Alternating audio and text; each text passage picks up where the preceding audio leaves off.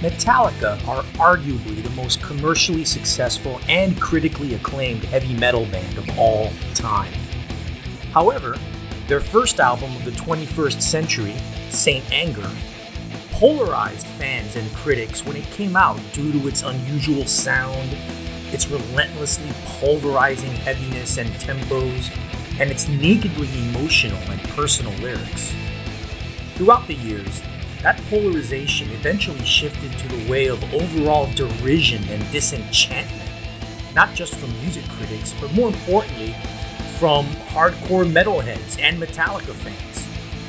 In the nearly 20 years since its release, Saint Anger has become something of an albatross around the band's necks, and something the band members have sought to distance themselves from.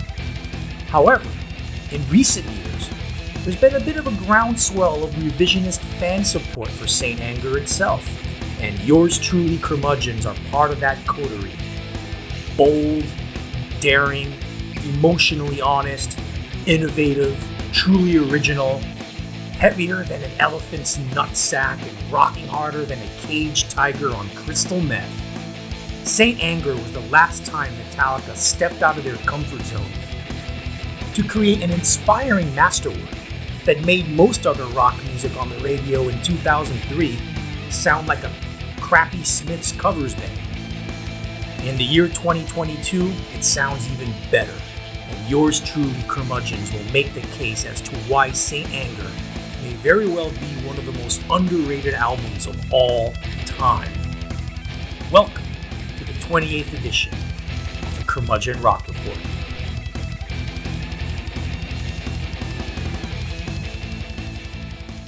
Welcome, everyone, to the 28th edition of the Curmudgeon Rock Report. This is Christopher O'Connor coming to you from suburban Houston. And with me, as always, is Arturo Andrade, coming to you from Gwangju, South Korea. And we host a podcast that's made just for you. We don't do hot takes around here, we do honest takes. So then this belongs to you. Well, who the hell are you? You are the rock geek iconoclastic outsider looking for safe haven in a world where rock no longer predominates. Well, it sure as heck does here on the Curmudgeon Rock Report, where we not only celebrate the music, we live its majesty in full color and at full force. And hey, there's a really good chance that you'll learn some stuff here that you never knew before. And now you can join our new invite-only Facebook group, which we call the Curmudgeon Rock Report's Curmudgeonly Community. Join us there and share thoughts, musings, and random excitement with fellow travelers along the curmudgeonly path to rock and roll goodness. Hey, Arturo, what's going on? Good, man. I am on a metal edge. For those of you out there who are part of our Facebook group, we've been posting. The theme has been underrated heavy metal bands or heavy metal bands with underrated songs. We've posted videos by the Melvins, King Gizzard and the Lizard Wizard, Fuzz, Ty Segall's side project, and the almighty Electric Wizard as well. And of course, this is all leading up to this episode, which is we're going to talk about the very, very underrated Saint Anger album by Metallica. And I'm even wearing an AC/DC t-shirt right now. So I'm all about metal today. Yeah, and I haven't shaved in 2 weeks, so I look like I belong. I look like I belong at least in an art metal band. Oh, and before I forget, shout out to Michael Eisenstein, who shared "Unsung" by Helmet as part of our underrated metal string. And damn, was that a good call. So big ups, Mike. With that, we now start our regular foray into the parallel universe. Here in the parallel universe, we're there now. We've been transported. We gaze our focus on newer music and on a world where rock acts that resemble the kind of stuff that you would get in the 70s and 80s with new and brilliant touches can still fill stadiums, can still get all the love, and there's still a communal experience around singular artists. And those are the kind of artists, and those are the kind of trends. Notice I said trends Yeah. that predominate here, uh, on this side of the space time continuum. With that, since we focus on albums, Arturo, what album are you queuing up for our listeners tonight? Yes. Buffalo Nichols, real name Carl Nichols, is a solo blues artist originally from Milwaukee, now residing in Austin, Texas. And he released his self titled debut album last year to great critical acclaim. Basically, it's this: Buffalo Nichols, young black man, reclaims the blues from old white men and puts a socio-political stamp on it without abandoning the blues' inherent existential angst and, in fact, kind of making it contemporary again. It's stripped down, direct, and minimalist blues the way God intended the blues to be. Standout tracks. Another Man is essentially the first blues Black Lives Matter anthem. Living Hell and Sickbed Blues are harrowing depictions of depression worthy of the best Robert Johnson songs, with incredible lyrics such as "The way you hurt me showed me how to love." How to Love is a prime example of finding hope and redemption at the end of a broken relationship. The music is mostly acoustic with the slightest of drum accompaniment, but songs such as Back on Top prove that Nichols can do swampy, groovy, electric blues reminiscent of Mississippi icons like Junior Kimbrough. This is the best, in my opinion, best straightforward, badass blues album I've heard in quite some time. And at the very least, it's better than anything the Black Keys have done recently. So, yeah, check out the Buffalo Nichols. Yeah, I listened to this record also a couple of times here before the broadcast. Very strong, and it's interesting that a real blues artist is back on Fat Possum Records. How about that? Yeah, I was going to say, for those of you that aren't really familiar with Fat Possum, just a quick story. This was started by a few white boy blues enthusiasts or vernacular music enthusiasts who went attended the University of Mississippi together in the early '90s. They wanted a label that would find untapped rural blues and kind of current artists, and they would be older guys. Their two most famous findings during that period were Junior Kimbrough, as Arturo mentioned, and R.L. Burnside, Mm-hmm. who did some fabulous records on that label. Especially, there was a 2005 record that really kicked ass. Well, what they found was, as they went along, it was a good idea, but it wasn't the most profitable idea. And so, over time, in the spirit of survival, they went in all kinds of directions. At some point, they acquired Al Green's publishing catalog, Wow. or and recording catalog anyway, and they re-released his 1975 greatest hits record. Now, I don't know. There was a recording guy, producer, historian.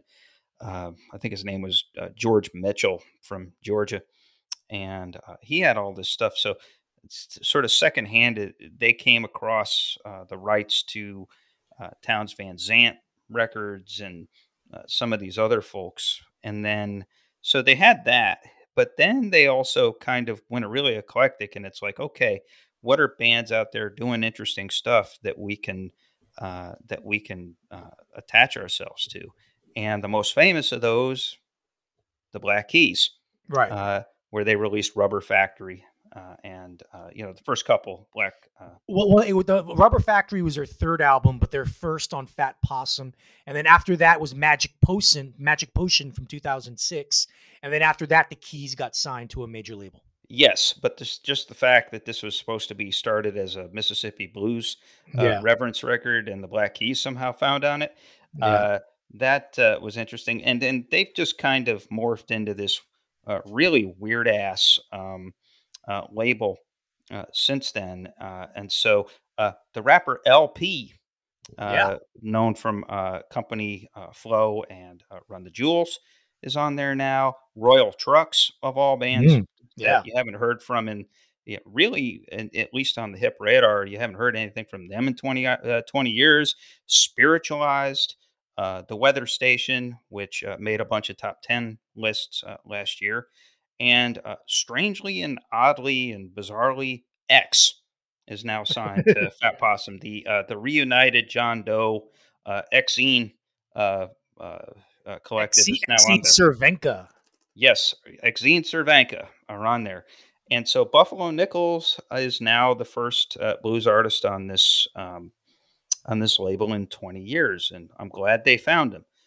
The Austin Blues Boy by way of Milwaukee, and he's got a style to him. Like you said, it's very bleak and it's very harrowing, and in some spots very angry. I mean, you mentioned the Black Lives Matter anthem there towards the end of the record, but he's got a singular guitar style. It's mostly acoustic with a little bit of slide and a little bit of electric mixed in there, but it's very dexterous. It's very competent. You know, this he's not a street musician uh, in the classic sense. He's got the chops, and it's 27 minutes. And like these days, any artist that can pull off an album in anywhere between 26 and 34 minutes is close to my heart.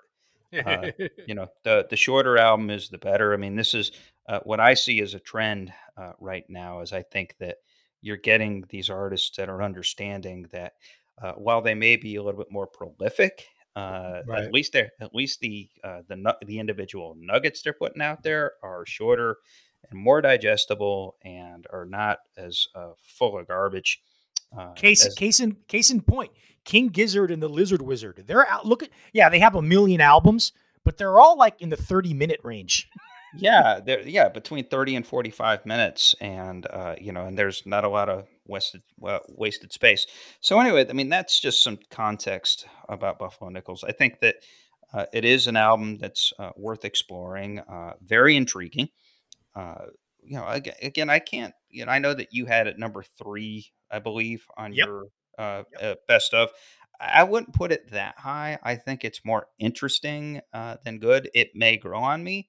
I think the songs get better as they go along, which is a little bit interesting because the opening single is the first song Yeah. on the record.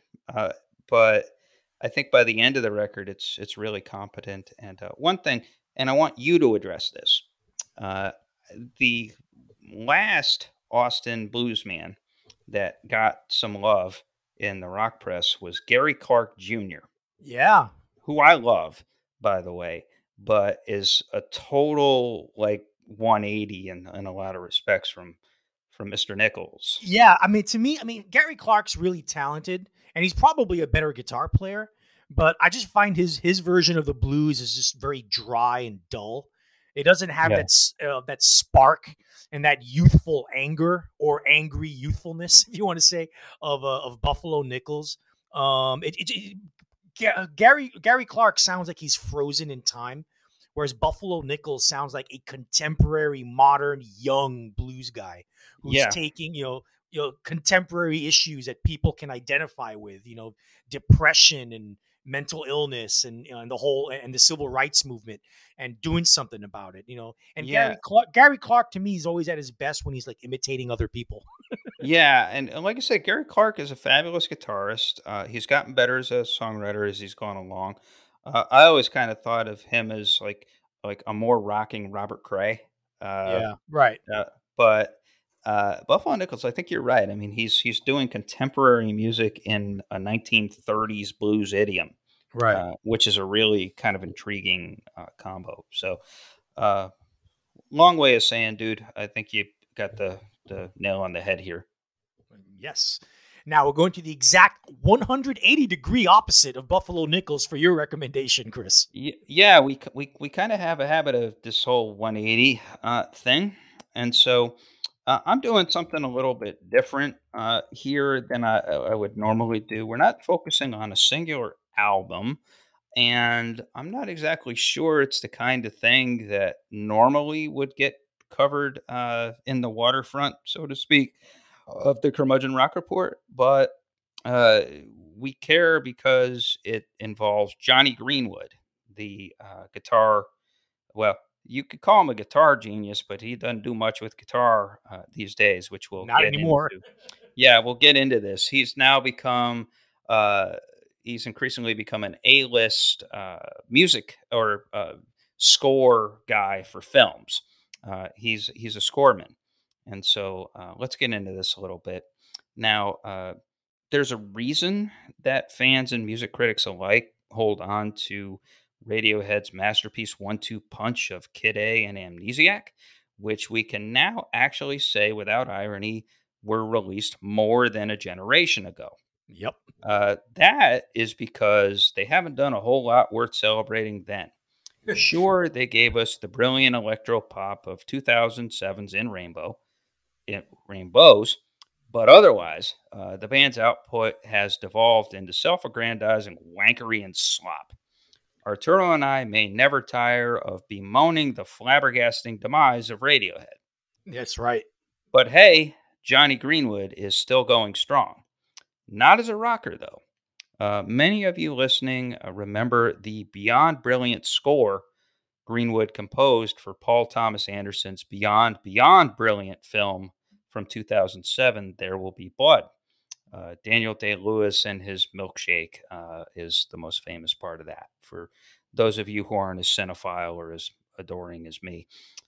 Anyway, so you might not be aware, however, that Greenwood has actually scored all of Anderson's films since then.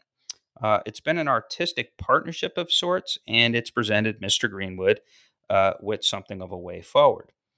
Greenwood did manage to score a couple of non Anderson films before 2021, most notably the really good 2011 film from Japan, Norwegian Wood.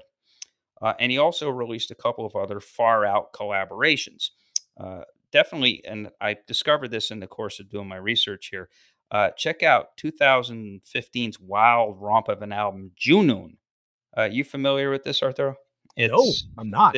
this is Johnny Greenwood working with the Rajasthan Express, which is basically like if there's such a thing as an Indian jazz funk band. That's it. And then an Israeli-born singer named Shai Ben Zur, and it's pretty wild. Actually, it's very Eastern influence, but electronic as well. And so it's worth checking out. I know it's on Spotify, which these days, at least this week, Spotify is on everybody's shit list for fucking over Neil Young and Joni Mitchell for that matter. But anyway, I digress. So now, here as Oscar season approaches and we celebrate the cinema of 2021, Johnny Greenwood's scoring side hustle has evidently turned into a full blown gig. Greenwood has not one, not two, but three new film scores out there. You may hear more about each of these films: The Power of the Dog, Spencer, and yes, Anderson's latest flick, Licorice Pizza, as we wind into the spring.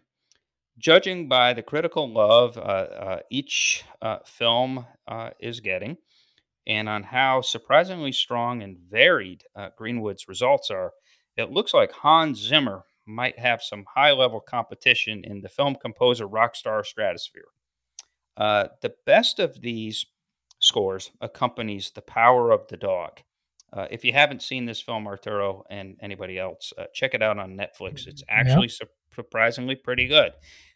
This is Jane Campion's adapted tale of a 1920s ranching family in Wyoming. And the film is not actually as Brokeback Mountain esque as it seems as the story unfolds.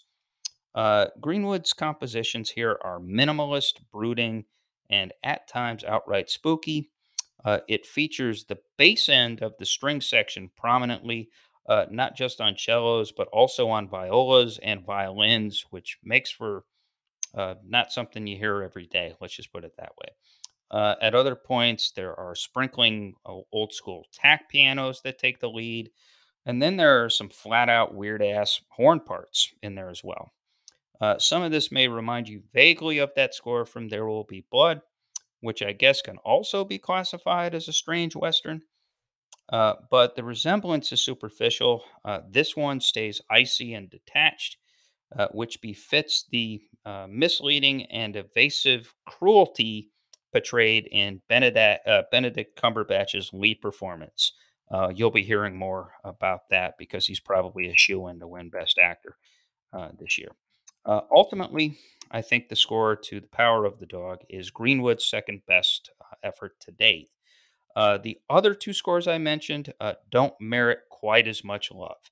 Spencer is an obviously mainstream minded soundtrack to an obviously mainstream minded film, which is marked by an obviously mainstream minded performance by Kristen Stewart as the dearly departed Princess Diana.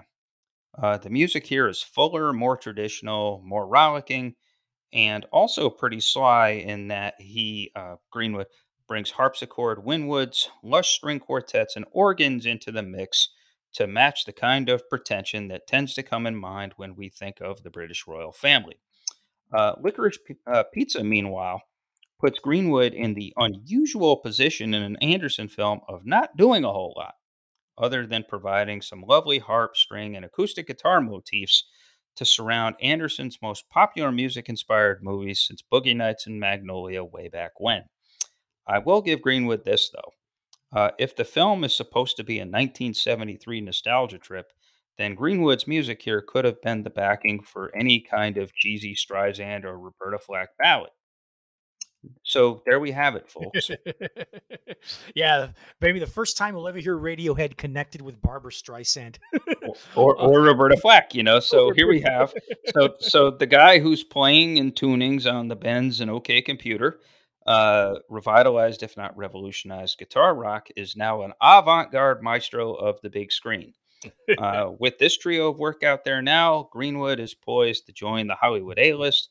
Get used to seeing his name in the credits a whole lot more. The end. Yeah, many episodes ago last year, in fact, our second episode, Kill the Sacred Cows. Chris and I, you folks may or may not remember, we went to bat, slamming down critically acclaimed artists that we think aren't worth near the reverential treatment that they get. My five entries and choices were Radiohead's post amnesiac output. Because I love Radiohead up until the mid noughts. Bjork post, and of course what I call the holy trinity of overrated suckitude: Sid Barrett, Scott Walker, and Kate Bush. Um, yeah, it's not surprising that Greenwood is occupying himself with film scores. Obviously, he loves doing it. But when you've been as creatively bankrupt as Tom York has been for the past decade and a half, yeah, it's probably Yeah. best that Greenwood does. It's best that Greenwood does this kind of stuff. Yeah. Yeah. No, absolutely, and that's what I'm saying is that like at least Greenwood is still have has the inspiration and some of the stuff Rick really works. Actually, like there's a double harpsichord thing on the Spencer soundtrack that kind of rocks. But Right. Power of the Dog is just it's very befitting of the sort of um, it's a it's like the smallest the movie it is. It's like kind of the smallest Western expanse movie imaginable that you get that, but it's a tale of mean people and who suffer the pangs of other mean people and sort of toxic masculinity. And so I think Right. the score sort of befits that sort of detachment and those types of things. So Greenwood's got a talent for this kind of thing. And so, with that said, uh, we now leave the parallel universe. That was a pretty good, like you said, there was a yin and a yang that were both very well explained. How about that? And now we segue into the main meat of this here sandwich this week. We are, like we said, we're going to be defending Saint Anger, which is the rare album that Arturo and I both love and both revere and are both contrarian about. uh, Yes. and not obnoxiously so. I think we're right about all this. So Oh, Arturo absolutely. Arturo Yeah. set us up. Yeah, well, 4 episodes ago, we started a new series called In Defense of, in which we take a certain band slash artist or an album by a band slash artist that is either critically derided or commercially ignored or both. And we do our best to defend them and make the case why they are worth listening to. No, this is not revisionist history bullshit, as Chris alludes to every week in our or every episode in our slogan and mission statement. We are not here for hot takes and unpopular, controversial opinions just for the sake of drawing attention. We mean what we say and we say what we mean. And we do indeed mean it when we say Metallica's album, Saint Anger, from 2003, is one of the most underrated fucking albums of all time. In fact, we'll take it a step further. I think it's one of Metallica's 5 best albums, period. When this album came out in the spring of '03, initial reviews were positive, but over time, the band's fan base and hardcore metalheads, who are some of the most obnoxious fans in the world, uh, expressed extreme displeasure with the album, flooding the internet and blog sites with all kinds of vitriol. Remember, this was before social media, about how terrible the songs were and how terrible the production was. It wasn't long before the music critic consensus turned against the album as well, with several reviews condemning it as harshly as many of Metallica's fans had. Um, Before I go further, Chris, you're a former music journalist. Can you cite us some quotes from some of the very unnecessarily negative Saint Anger reviews from back in the day? Yeah, actually, let me read you a real piece of crap to set this up.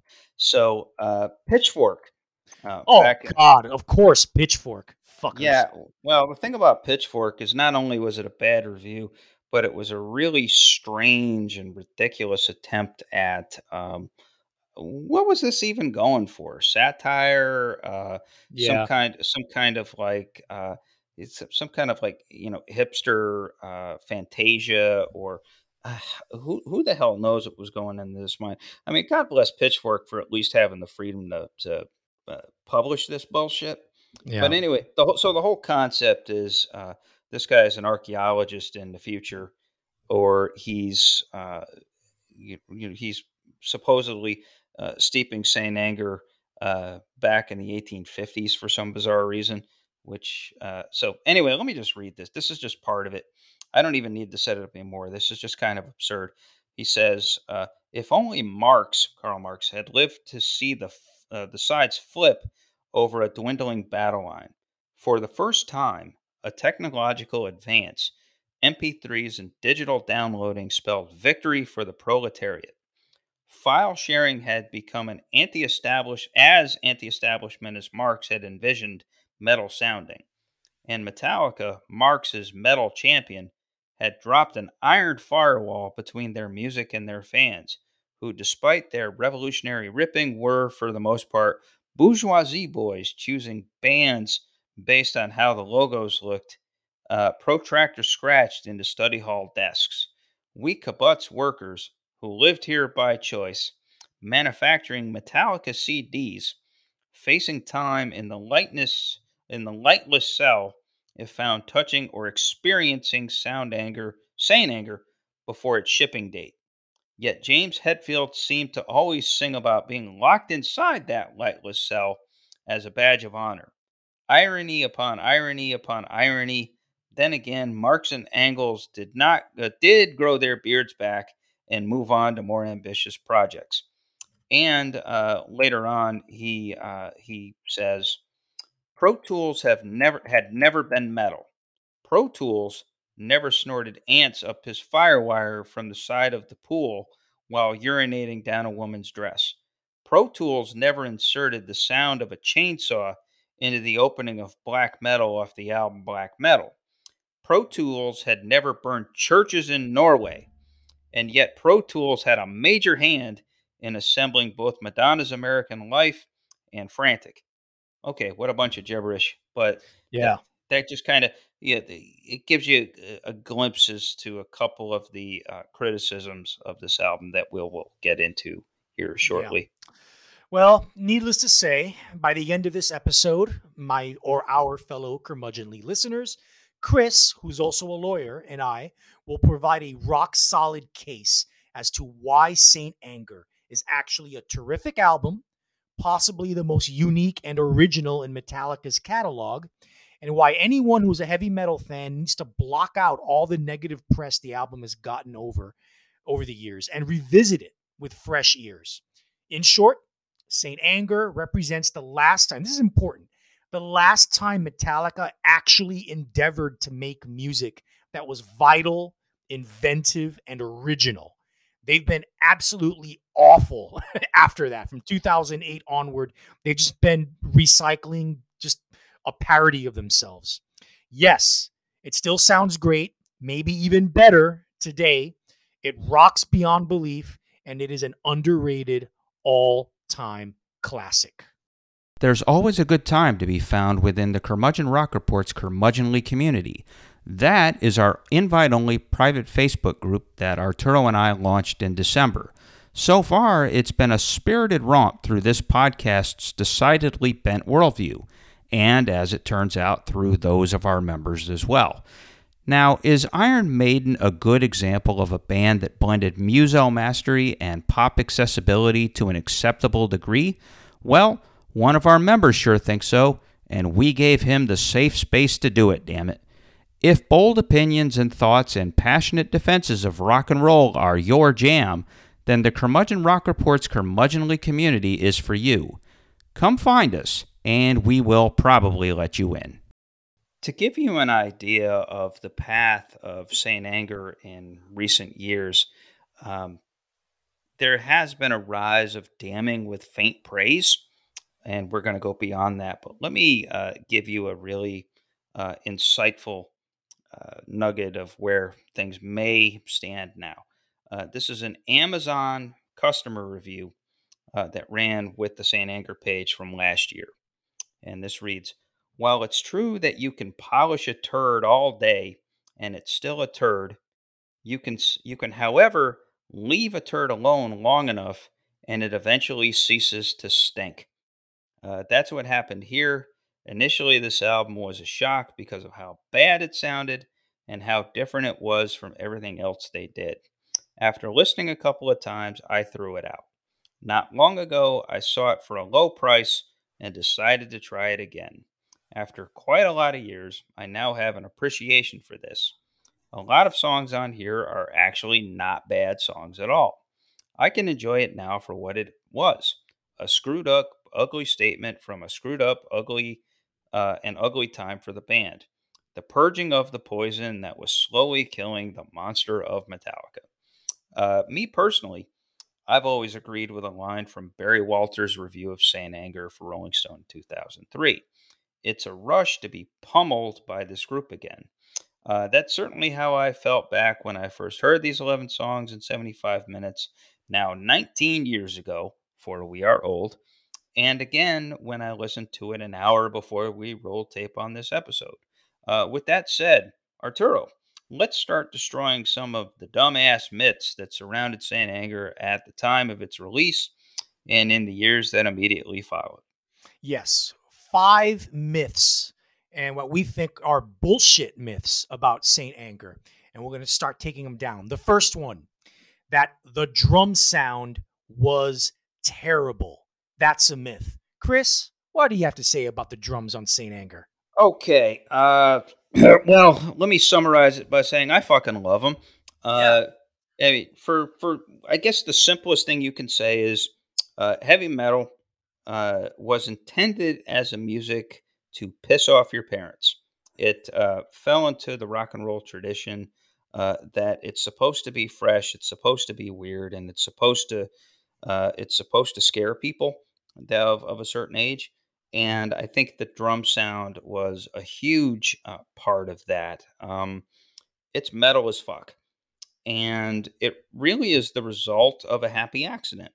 Well, depending on the perspective, Lars has said that while they were in the middle of doing working on "Frantic," which is the wonderful opening track on this record, he forgot to attach the snare on his snare drum, and so what that left it exposed to being tinny. You didn't get the acoustics to it, and it was like basically like banging on a trash can. And when they played it back, they said, "Hey, you know what? That's pretty cool." And they decided that they were going to stick with that. And apparently, Lars stuck to his guns. So Bob Rock, 2 years ago, in an interview with Loudwire, it was a podcast that Loudwire sponsors. He was talking about this, and he tells a story about uh, while they're doing the album, they have a long established clubhouse, which I guess is a place in Oakland that dates back to the Cliff Burton days before Cliff Burton died. And he had the drums set up in a certain way. Bob Rock was like, "Fuck that! Why not just try to fool around with some other drums and try to figure it out and uh, come up with something different?" And in the midst of this, uh, Lars was like, "Hey, hand me a snare drum," and he just detached the snare and came up with that. And I think the goal was to reenact the sound that they would get when they were jamming in that clubhouse, where everything was bald and raw, and it was just them just rocking the fuck out without any studio tricks. So uh, and you get that, and we'll talk about it. The wonderful documentary, Some Kind of Monster. They get into this. The beginning of it, they establish the whole concept is it's supposed to be like four guys jamming in a garage, and just sort of getting back to basics. And so I think it was part of that. But boy, does it work! Like I love like Dirty Window. I mean, Yeah. Dirty Window is just like that is just metal as a motherfucker. I mean, literally, it does sound like they're just banging on pots and pans and trash cans and all of that. It just, and it sets up a kick-ass riff, and it's just an exercise in pure ass metal. Yeah. Listen, people like to complain about the drum sound here. Back in 1988, Metallica put out one of their classic albums, and Justice for All, which is a great album, but it's like great music produced very poorly. And the drum sound on and Justice for All is way fucking worse than the drum sound on Saint Anger. Yeah, It's it's I know. thin, it's compressed, it's tinny. Chris, tell me if you can hear this. Can you hear that? Yeah, Okay, that that's the sound of a pen tapping my hand.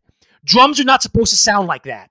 That's what they sound like on And Justice for All. Yeah, all the way through it. Like when you listen to Blackened, it's like there's no depth, and again, it is like clacks. It is like clicks, or it's almost like he's got paper, and Yeah, he's like banging on paper, which is especially offensive considering they did that bullshit where they hazed Jason Newsted and turned his bass all the way down so just you so could stupid. barely hear it. It was stupid. So I don't know. I might take it to the extreme and say that this album might actually be a little bit better than Injustice for All. I Uh, think so. Yeah, yeah, I mean, it's certainly more focused. I mean, yeah, I mean, it's pulverizing. It arguably is too long at 75 minutes. So what? It's definitely more consistent, and it may not have the highs, but right. it's. I mean, it's definitely original. And Justice for All at that point, they had a formula that they had done two records in a row, and they were sticking to the formula. The only difference being is they no longer had Cliff Burton, so it didn't quite Yeah, work as well. So right. so anyway, yeah. So these drums, give me the trash cans all day. I'll take them. Awesome Absolutely. stuff. And also his playing, Ulrich's playing on this. Ulrich's playing on this. It's virtuosic. It's Oh probably the yeah. most skilled drumming of his entire career. I Oh mean, yeah. get past the trash can sound what he's actually doing on the drum kit is probably better than anything he's done on any Metallica album. Yeah, well, certainly the best since Ride the Lightning, and he brought Yeah, he sure. he he brought back the double bass kick, Right. which he hadn't really done since then. And so, yeah, it's his most athletic drumming, and there's some real, yeah, just a lot of people accuse Lars Ulrich of not being able to keep time with a watch. Yeah. Fuck that, he does Yeah, that and bullshit. more. He Does does that that a and lot. more on Yeah. this record. So. Yeah. Oh, and one other comment to make, Rock in that same interview with Loudwire, he also he made an interesting comment where he said that he kind of likened and he compared what they did with the drums with what U2 was doing on Octung Baby. Yeah, Uh, good comparison. yeah, which is sort of kind of uh, No was one complains about the drums on Octone Baby. yeah, where they're very industrial, and it's basically half of it is drum machines, Right. and but it's very industrial, and the bass is actually like higher in the mix. Yeah. It's kind of this weird mix of like electronicized drums that are kind of buried. Right. So anyway, but nobody complains about that shit. Yeah. But it's probably just metal prejudice. Of course. Which leads us to myth number 2 about Saint Anger, that the lack of guitar solos detracted from the album. All right, let me say this. Uh, I like, as much as I like early Metallica, my biggest complaint of early Metallica is Kirk Hammett and his solos. He's a great guitar player. No one's gonna doubt that. Kirk Hammett, fantastic guitar player. But early Metallica's guitar solos, like Ride the Lightning, Master of Puppets, even going into And Justice for All, even going into a little bit into the Black Album, they all kind of sound the same. It all sounds like Wayne's World and different variations of Wayne's World. That's every Yeah. Kirk Hammett guitar solo in, or most 90% of his guitar solos in early Metallica. All right. Take away the guitar solos may not be a bad idea for Metallica. And I Yeah. think those kinds of like traditional, typical heavy metal guitar soloing would have really not fit on Saint Anger for the kind of focused album that they were doing Not there. not at all. I mean, look, Hammett, there's some stuff in there, and it really kind of depended on the song and kind of what they were doing with the tempos. Some of them were just kind of there to be there, but then you do have some classic stuff like the middle of Ride the Lightning is just incredible. Sure. Uh, the soloing in the middle of Master of Puppets, sort of the beautiful middle part. There's Right. actually some great stuff on like Orion, obviously, one, and so like the obvious stuff is just Right. awesome. But like you said, yeah, I mean a lot of it's wasted, and so the here's the reason that there's no solos on this record. Where the hell are you gonna put them? Yeah. uh, and without them sounding like shit. I mean, really. I mean, okay, maybe you could have put one on Sweet Amber. Maybe you could have put one on Frantic. And maybe you could have put one on Dirty Window. But they still would have been forced. Uh, and so putting solos on this would have been the equivalent of putting 10 pounds of shit in a 5-pound bag. Right. Uh, they just weren't necessary. And what I love is like people would bitch about that. Uh, if they watched some kind of monster, there's a section in there where they tried to do it. They tried to fit it in, and then Hammett is like, well, I mean, look, it doesn't work.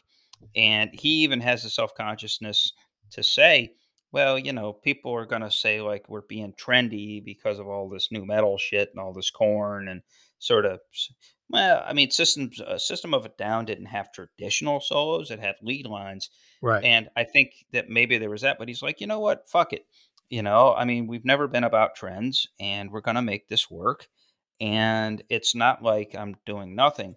Which coincidentally, I would say that this is right there with Master of Puppets, and probably exceeds it as a headphone record. Yeah. Uh, you really can't appreciate the interaction between Hetfield and Hammett unless you have it on headphones. There's some extraordinary stuff going on as far as Sure. this the textured stuff and this sort of the pastiche, I guess you can call it, or the kind of the layering. of what they're doing, and like some subtle stuff. I mean, even like the little uh, slide lick that starts Sweet Amber, and Yeah. even if you listen to Frantic, just the interplay of the two rhythm guitars, and which also is coincidentally like it's which makes people full of shit when they say this. That is something that they fucking done their entire catalog. Yes. If you go back to Master of Puppets, there's all kinds of that shit on there. Yeah. Like Master of Puppets does that. I mean, it's Yeah. like just wonderful tandem rhythm guitar playing for most of it. You Right. know, so uh, Yeah. so I guess that's my spiel on that. All right. Now, myth number three about Saint Anger, and this one is the one that's most personal for me.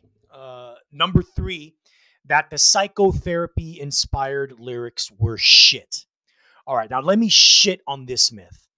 Um, I'm speaking as someone who I will admit my life was saved by psychotherapy, both in individual sessions and in group therapy sessions. When I was living in New York City for a long time, I went to therapy, and it saved me. It really was one of the best things I ever did in my life, and and of course the documentary, Some Kind of Monster, brilliant documentary. If you, people out there listening haven't seen it, watch it. It's really really good. um, a band going through psychotherapy is not a weakness, it's a strength. Okay, Yes. it takes courage to admit that you're fucked up, and it takes courage to try and fix it, and to do it the way Metallica at the time tried was brave. Okay, the reasons that some people have given for disliking the film, that it's too candid, it's too open, it's too emotional, etc. It's exactly why the fucking movie is great.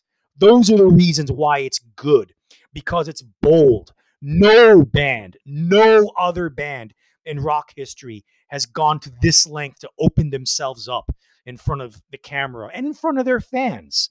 You know, it's the album stylistically is a bold departure, but also the movie they made to basically give fans a bit of a context before they listen to the album, that's pretty brave too. And them going through psychotherapy is brave. They should be applauded for that. They shouldn't be criticized for it. And frankly, the therapy saved them. It really kept the band together, Yeah. despite how difficult the therapy sessions were. Yeah. Another thing to keep in mind: several of the lyrics on this album were written before Hetfield's stint in alcohol rehab. uh his is basically its subconsciousness his subconscious is screaming out, and him going to rehab plus the therapy that he did basically give the lyrics this overt tangible meaning behind them.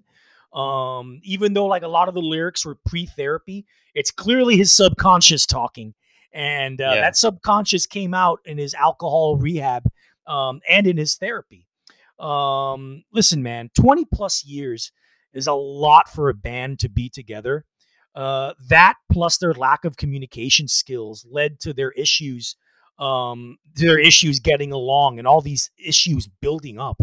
They had to go to therapy, man. They needed to, Yeah, you know? they really had kind of lost their identity Yeah, at this point. And look, I usually hate it when a band is like, "Oh, we went into the studio with nothing, and then it just right, organically all came together." Because right. 90% of the time, the results are just real horseshit.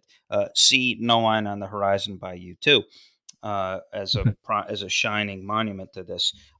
Here it works only because this album would not exist if not for it, and for the reasons that Arturo stated, because they were going for that therapy, they had to work out those things, and essentially the main theme of this record, it's kind of a Hetfield psyche. It's about learning how to lose control and be okay with it, because many times they say through the record that they used to have these rules.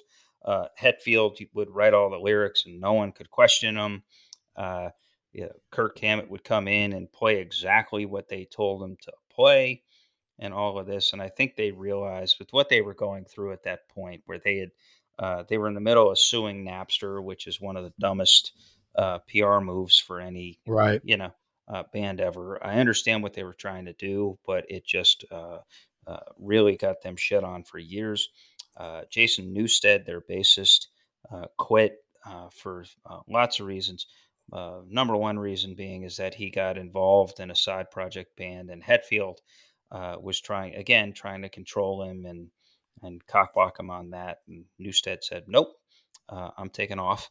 And then the alcohol is getting there. And to me, the most stunning moment of Some Kind of Monster is they're in a session with Phil Toll, who is their therapist. His background is he worked with Chicago gang members as far as reconciliation. He also was brought in as a performance coach slash therapist for the Rams team that won the Super Bowl. Uh, he also was brought in to try to save Rage Against the Machine Huh. uh, in the same kind of way. It didn't work. But he had this way of pointing out with Hetfield being kind of scared of giving up that control, scared of the process, kind of scared of now that Jason Newsted's gone, what's happening, and scared of the cameras and the booms, the boom mics that were in the room, and feeling like he was on top of all of this. And Phil Toll was like saying, "Well, it sounds like your life is dominated by fear, and fear is what is controlling this, and fear is what needs to come out." And you get this look on Hetfield's face where he's like, "Oh shit, he's right." Yeah. And then I think it's like a week later that he goes to rehabs. And so what you can say is that the psychotherapy opened enough and triggered Hetfield to actually go to rehab and spend that time with his family and clean himself up and all of that. But at the same time, even when he comes back, he's like on this 4 hour a day schedule and still Right. trying to control everything and all of that. And so a lot of the lyrics kind of come from that. Some Kind of Monster is like the one complete song they did before uh, he went to rehab. And like Arturo said, I've always loved the lyric, "This is the face that stones you cold. This is the moment that needs to breathe. These are the claws that scratch these wounds. This is the pain that never leaves."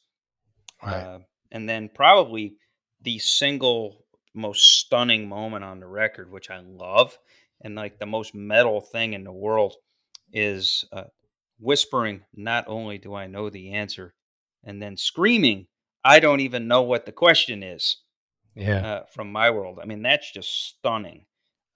So yeah, no, you're right. I think that the psychotherapy, uh, the world needed to see how this works. Uh, Yeah. Most disappointing moment in the film is because they do an interview with Jason Newsted where he says that their decision to bring in Phil Toll was, quote, "really fucking lame." And so I that mean, here's my thing on that. Okay, on one hand, Newstead is right because they shouldn't need a therapist because of how well they know each other, but he's wrong in that the Hetfield Ulrich impasse had gotten so bad that they really needed a therapist, and especially with those two. yeah. Maybe not from Newstead's perspective, maybe not from Hammett's perspective, but those two really needed a therapist. Although Hammett went along with it, though. I mean, Hammett, I think, Yeah. understood Sure. that there was something healthy to be had from that. And honestly, I think Hammett loved it because they started taking him more seriously, Yeah. and realized he had a lot to contribute with the Buddhism and some of the stuff Right. that made it onto the record. And of course, Jason Newsted calling it lame is kind of ironic because one of the reasons they did it was because of the control issues. That Ulrich was devastated that Hetfield ran Newsted out of the band Yeah. because of his fear of losing control. With this idea that Right. he even Hetfield even says it in the film, like afterwards. It's like when he's sober. He's like, Yeah, in retrospect, I think I was just terrified of losing Metallica, and Yeah. Newstead veering off and doing his own thing might cut into that. So, uh, yeah, very brave. It's really astonishing that these guys actually opened themselves to doing it, and they stuck Yeah. with it. So, I uh, kind of wish you two would have done something like this. yeah, which would be really really interesting. Imagine if they had like done this for like Octung Baby. Or Yeah. well, actually, no line on the horizon, so that they could actually get back to making non-shitty music. All right, back to the myths with two more to go. Yes. Myth number 4 about Saint Anger, that they were going for a new metal sound. Now, maybe yes, they kind of sort of were, but that accusation of that they were going for a new metal sound has the implicit message that the sound they were going for sucked because they were going for new metal. Here's the thing: neither Linkin Park nor Limp Bizkit ever did anything as savage as Saint Anger. Corn approached that level of savagery, but those guys aren't near the songwriters that Hetfield and Ulrich were. Yeah. Lyrically, my God, Lincoln bands like Linkin Park and Paramore, you can pretty much take their lyrics like, I'm so sad, I hate myself, I don't know why, just juvenile crap. The lyrics on this album are not juvenile. They're not No. juvenile new metal. These are adults who have come from the other end of addiction and therapy, and the lyrics are kind of witty actually for Metallica, which is unusual for Yeah. them. Hetfield's not known for his wit. There's a Yeah. wit and kind of a sly humor to a lot of the lyrics on this album. Yeah. And then again, the music, like, come on, there's no new metal band that sounds as savage and as powerful and as primitive and just overwhelmingly original. With the riffs are really original on this album. You don't there is no precedent in Metallica's discography for the kind of riffage that Saint Anger has. Yeah, I mean, the whole new metal thing, yeah, definitely was bullshit because, that started off. I mean, they were looking to do a Metallica record, and they had these riffs, and a lot of that criticism really comes from this idea that they were using Pro Tools, and Right. so this idea that somehow the grooves were manufactured and stitched together. And Ulrich actually talks about that in the film. He says, "Hey, this is great because we get to take a 3-hour jam session and we get to take the greatest, the best parts of it, stitch it together." Well, why fucking not? This idea that Yeah. this nonsense that it was processed and somehow it's a bad record. No, I mean, there's a lot of like we keep talking about U2. U2's records probably since like at least Octung Baby have all been processed as shit, you know, and a lot of this stuff. And so just because there's a lot of studio trickery in something doesn't mean that it's inauthentic. And so there was this metal ethos that just because you had those established live grooves and you had that pocket and you could play those things live.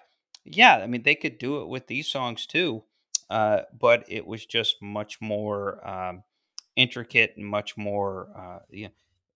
Well, I guess let's just put it this way: the technology at the time was brand new. Why the fuck wouldn't they use it? I mean, Right. I Yeah. think that's the more practical answer. And yeah, look, the new metal thing. Yeah, look, okay, so maybe they weren't worried about competing, but they're at that point where there's still I think there is some fear of losing their fans, and they want to do something bold, and boy did they do it. And it wasn't following the crowd; it was following their instincts and Right. that this record came out of their instincts, and it came out of, again, it was courage, that to be able to do that, to sort of eschew their formula and rebuild themselves. And so I think it was just coincidental. And honestly, it's kind of fucking lame because by 2003 new metal was basically over, right? Yeah, Yeah. kind of. I mean, Limp Bizkit always sucked, but even Limp Bizkit fans will admit that by '03 they were done. Yeah, and Korn was basically done by then. Even though I love Untouchables from '02, I think that's their best record. They were done, and so even like the other bands like POD, they were done. Like whatever Theory of a Dead Man. So like what you started to get is you started to get like new metal bands that were really terrible. The You the know, the only two new metal bands that survived past the early noughties were basically Linkin Park and System of a Down, and and, System of a Down were the only good one. Well, and Slipknot. Slipknot is actually of all those bands, they're the ones that are really truly still going. Uh, Yeah. and again, Slipknot has been terrible for 10 years, but they had some good records. And obviously, I covered Iowa in one of our Vault segments a while back, and so there was some stuff there. But even that album, I mean, new metal is insulting because that's just a fucking metal record. To me, if it rocks balls, it has originality, and it has that rawness to the bone and that sort of what would you call it? Like tortured anger. Yeah. If it's got that, it's a fucking metal record. All right. So Now, the fifth and last myth about Saint Anger, that the album was a career killer. Now, this is the dumbest bullshit of all. yeah, Listen, up until the pandemic, all right, in when it hit in 2020, Metallica were still selling out arenas and stadiums all over the world. Okay, Saint Anger did not kill their career. Now, what you can say is that Saint Anger killed Metallica as a contemporary modern rock radio thing. All right, and I guess maybe you can say that, but by the time Saint Anger came out, they were already 20 years into their career. yeah, They were already on a trajectory of becoming classic rock. Okay, yeah, a Saint Anger wasn't going to do anything to that. So yeah. no, commercially they were still selling out arenas all over the world, and they were already on their way to being a classic rock band that weren't going to have modern rock hits anymore. Yeah, So you but know, but also if you think about it, uh, they've probably made more money even the last 18 years than they did in the 18 years prior to it. yeah, Uh, if you think about it, because they tour all the time. After this record, they toured stop world tour for right, 2 years. yeah, Uh, they One of the more enjoyable parts of Some Kind of Monster is the bassist auditions, yeah, where there's only one guy who could play the "For Whom the Bell Tolls" part. He's the one that got the job, and that's right, Rob Trujillo, yeah, who's a freaky looking dude, but an awesome bass player. I yeah, wouldn't put he's not quite Cliff Burton, but he's close. And right, he was with Suicidal Tendencies, and he worked with what's his face there, Mike Muir, a lot. right, But so they got that out of it. They moved on from Phil Toll, and they right, established themselves. I mean, they still do phenomenal business. They Granted, I mean, I will say it's not a career killer, but they've done two records since then. I guess maybe they took the critical or the fan repudiation of this record maybe a little personally, and they went to strive to recapture the magic of the pre-Black Album yeah, records. And so, you get what is it, Death Magnetic right, from 2008, which is Rick Rubin producing as a piece of shit. And then yeah. you get the much, That was much awful, yeah, awful record. you get the much, much, much better Hardwired to Self-Destruct. That is a good record. Yes, they're still going for, hey, remember when we used to do this kind of stuff? And so it's not exactly them breaking new ground. I think that Saint Anger was kind of the end of the line for them as far as Yeah. creative leaps, but no, it did not kill their career. And as we've said, the damn thing is making a comeback. Yes, Uh, it is. and even at the time, you say it wasn't a career killer. Like all the places that you would expect loved this record, like Rolling Stone, Spin, All Music, uh, uh, uh, all those places. The funny part is a lot of the places that hated it are all out of business, and Yep. you go to Metacritic.com, which I love as an aggregation site. You go to click on the reviews, the links to all the bad reviews, and all those places are out of business, Yep. uh, with the exception of Pitchfork. Pitchfork was the bottom of the thing. I do want to read one segment of which is kind of a perfect kind of okay, yeah, yeah, yeah, but the defense of the record. And this was from blabbermouth.net, which was a pretty popular blog site for a while back in that period. And they write, don't the writers only identified as DK Rock On. Uh, but it says the already notorious drum sound does come remarkably close to sounding like the ring of a garbage can cover, while guitars rise and fall in the mix. Crisp and precise one moment, muddy and distorted the next. There are audible miscues and ragged edges. James Hetfield's voice is dry and unproduced, cracking, not hitting notes, and sometimes straining. There are moments in the 75-minute running time when any one of these things or a combination of them is actively annoying or distracting. Yet this is also an almost unrelentingly heavy album, an in-your-face, nonconformist, uncommercial recording that sounds like virtually nothing else produced by a rock band in this young century. As bizarre as this sounds, only the White Stripes come close in terms of this kind of vibe that Saint Anger puts across. And that's not to say that Saint Anger sounds anything like Elephant. I could hear millions of jaws dropping there for a minute.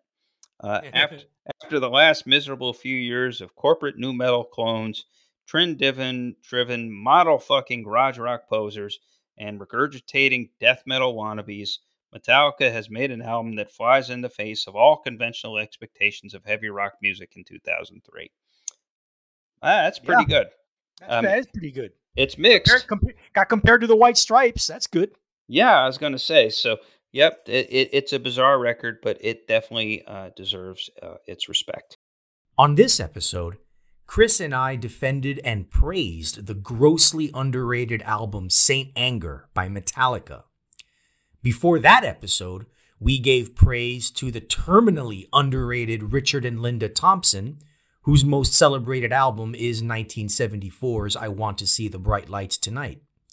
And, as our loyal curmudgeonly listeners would know, way back in our 8th episode, we talked about how underratedly great 1974 was in music, or for music. Well, we're taking that theme of underrated to a higher gear and extending it to an entire decade. The 1970s were arguably the second most important musical decade of the 20th century, the 1960s being the first, and music geeks are well aware of all the classic, genre-defining albums of that era. So, us curmudgeons will take a different tack as we will present, without a doubt, the 10 most underrated albums of the 1970s. These are the ones people should be still talking about as seminal, important, and influential. Tune in as we go back to a countdown format for the next episode of the Curmudgeon Rock Report. All right. Now, folks, we will do our curmudgeonly track-by-track breakdown of the songs on Saint Anger. Before we'll do that, let me say a few things.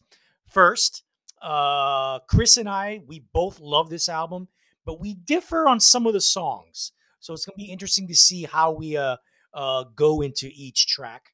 Okay. And before we go into it, we already talked about the movie, the documentary, Some Kind of Monster, which is about the making of this album and the issues they were going through.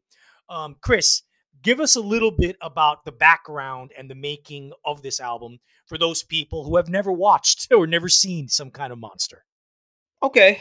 So just real quick. So yes, this was seen. They had come off kind of a weird streak where they had done a covers album. They had alienated. Sucked. Yeah. Not entirely. There was some interesting stuff on that. That kind of half and half on that. Again, they had run off Jason Newsted. They were suing Napster. They were burned out because they had been on the road for so long. Obviously, uh, uh, Hetfield was deeply into the sauce, uh, and Lars was basically in kind of a don't give a fuck, laissez faire Yeah. mode at this point. And so, what they wanted to do, and it was Bob Rock's idea, they were going to create a makeshift studio, and it was in the Presidio in the Bay Area. It was like an old warehouse, and so they brought in like portable studios, and the idea is it was just going to be the four of them just jamming out, or the three of them at this point was Bob Rock on bass, and they were going to sit there, and Phil Toll was already involved, and they were going to sit there and just sort of kind of organically jam out this thing. The idea was they were going to start with nothing and come out with something awesome. And so they're doing this. Some kind of rock monster comes out of this period. As we said, Hetfield blows a gasket with Lars and checks himself into rehab. He is gone for the majority of it was almost, I think it was little less than a year. Comes back. He's on a 4 hour restriction for most of this. By this time, they had actually built themselves a real studio called HQ, and they go through it, and again, it's all communally written. Uh, Kirk Hammett and Bob Rock are deeply involved in the writing of this record. In a couple of instances, Phil Toll contributes a line or two, and a lot of it is just this raw Hetfield screaming into the mic and just sort of just trying and just sort of inventing this on the fly. Uh, and yeah, they come up with this. We already talked about the snare drum, but that's essentially the background of it. Is you have a band in a bad place that's deciding we're going to quote unquote get back to basics, and miraculously, probably because of Phil Toll and probably because Hetfield went to rehab, it actually worked. Uh, Yeah. Yeah, totally. I mean, it's an album. There is no other album in Metallica's catalog like Saint Anger. It's really yeah, unique. It's its own world, its own thing, yeah. and it's You, all the better for it. you got to remember. I mean, Hetfield is one of the great assholes in rock and roll history. And so their process was always Ehrlich, Lars Ulrich, and Hetfield would sit down and come up with the germs of the songs. And Cliff Burton was involved in this too before he died. But they would get together, they'd come up with germs of the song. Hetfield would write all the lyrics, and they were barred from criticizing each other in the studio. Yeah. And so the idea is, Kirk Hammett would come in and do what he was told to do. Newstead would come in and do what he was told to do, and they had a rule uh, that Ulrich was not allowed to criticize the lyrics or the singing, and Hetfield was not allowed to criticize the drumming. And most of the time, they would come in if they didn't have full songs, they would have like demoed bits, and so they were a very prepared, very regimented, very rule oriented, iron fisted, controlled band. In a way, you could say, in some ways, Hetfield was very abusive. Uh, Mhm. and I mean, especially towards Newstead. Uh, Psychologically abusive. Yeah. yeah. And in some ways towards Hammett, although, Hammett is kind of a go with the flow kind of Yeah. guy. He knows he's a pro's pro as a musician and a guitarist. I know that he expresses relief that he's actually allowed to be part of the creative process and Saint Anger. So you go from a very regimented band to a broken band that's lost its identity, that rebuilds itself by doing this sort of in real time, organic, bash the fuck out record. So, I Exactly. mean, they clearly didn't want to do the same thing.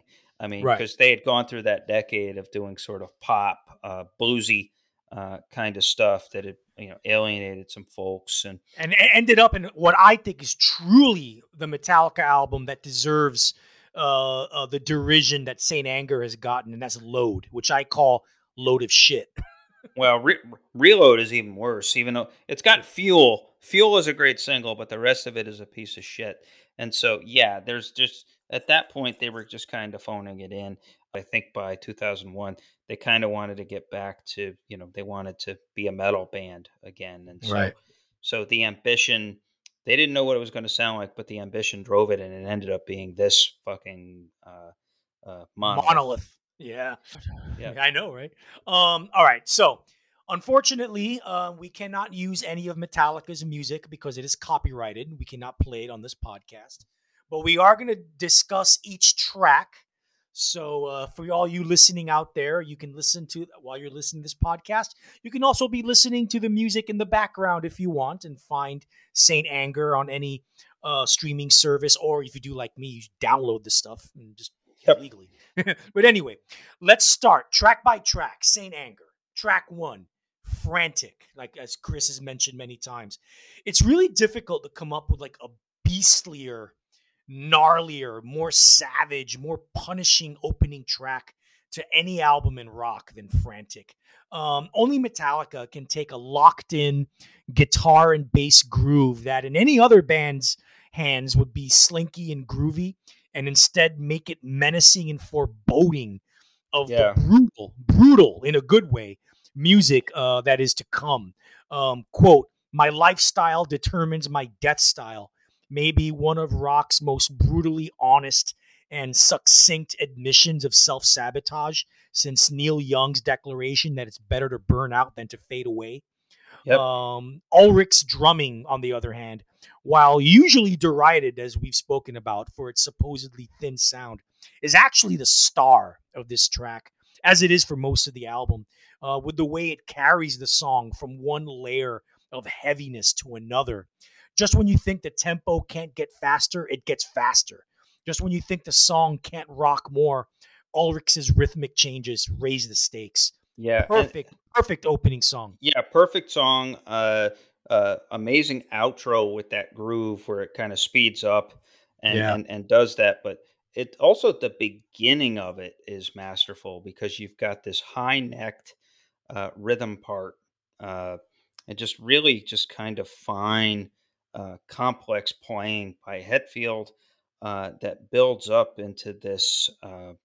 Yeah, that kind of builds up into, like you said, this sort of uh, bash out, angry, aggressive, almost industrial Yeah. sort of build up, and then it stops, and then you get this incredible uh, riff dichotomy or sort of dual riff thing going on, where you get the sort of the subtle, very high toned riff from Hetfield mixed in with the sort of echoing psychedelic pedaled part from Yeah. Hammett, which is just again, it's just this sort of real, just startling, stunning, almost hypnotic exercise in Right. there.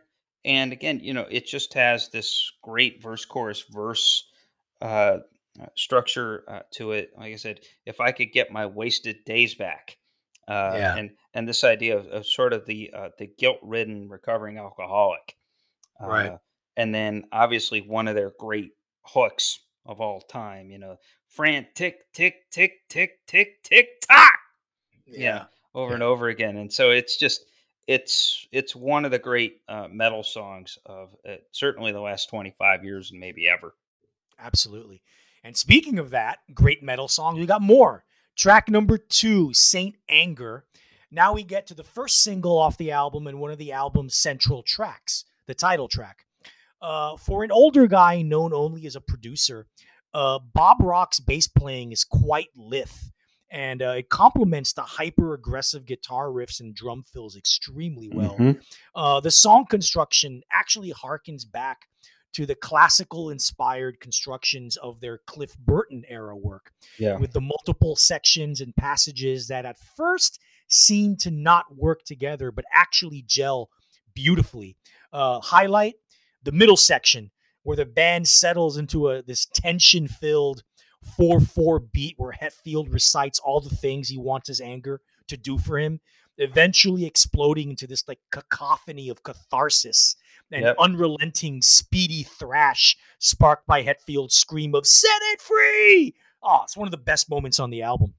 Oh yeah, I mean, in terms of if you're looking at like the sort of you know primal scream therapy type of thing, yeah. I mean, again, I think to the theme of sort of therapy and coming clean or releasing your demons, it's there. I I'm not a huge fan of it only because I think it's a 7 minute song that could have been done in four and a half. I think it gets repetitive. I think it could have lost at least one of the verses in there, which like literally is repeating. But again, there's an authentic stomp in there. You're right about Bob Rock's bass in that. It's like the one of the spots where it's actually discernible, but also supple. I guess is a strange word for it. But yeah, this is another one of those areas where I think the drums really work. It's the most certainly, I think it might be the most athletic. I mean, it's certainly the best use of the double bass on the entire Yeah. record. Yeah. But again, to me, it could have been shorter, and it's a little dopey. Uh, not in that outro, not in that bridge outro where the "Set Me Free," and I want my anger to be healthy, Yeah. which is astonishing. But the saying "anger around my neck," he never gets respect. Stuff is a little bit trite and kind of dumb, in my opinion. Yeah, I mean, I can see why people would think that, but I think it works though. I think it works because I mean, it's not as dumb as other new metal lyrics. That's for uh, sure. Yeah, but no, but it's coming from an honest place, especially if you know the background of the making of this record and where Hetfield is coming from. I think definitely it makes sense. Doing going a little cleverer wouldn't work, in my yeah. opinion, for this. But anyway, track 3. Now we get Some Kind of Monster, the track that inspired the excellent documentary of the same name that we've been talking about, and served as quite a bit of the source material for this podcast, as you people out there listening have guessed. For a track that's 8.5 minutes long, it sure doesn't seem that way. No, A not at sign, all. a sign of a song that's utterly captivating, from the opening monolithic riff that seems to crawl out of the gates of Hades. The song sails along as a time signature warping metal monster, guided by Ulrich's masterclass in rhythm and chord change control, tempo changes, and nasty aggression.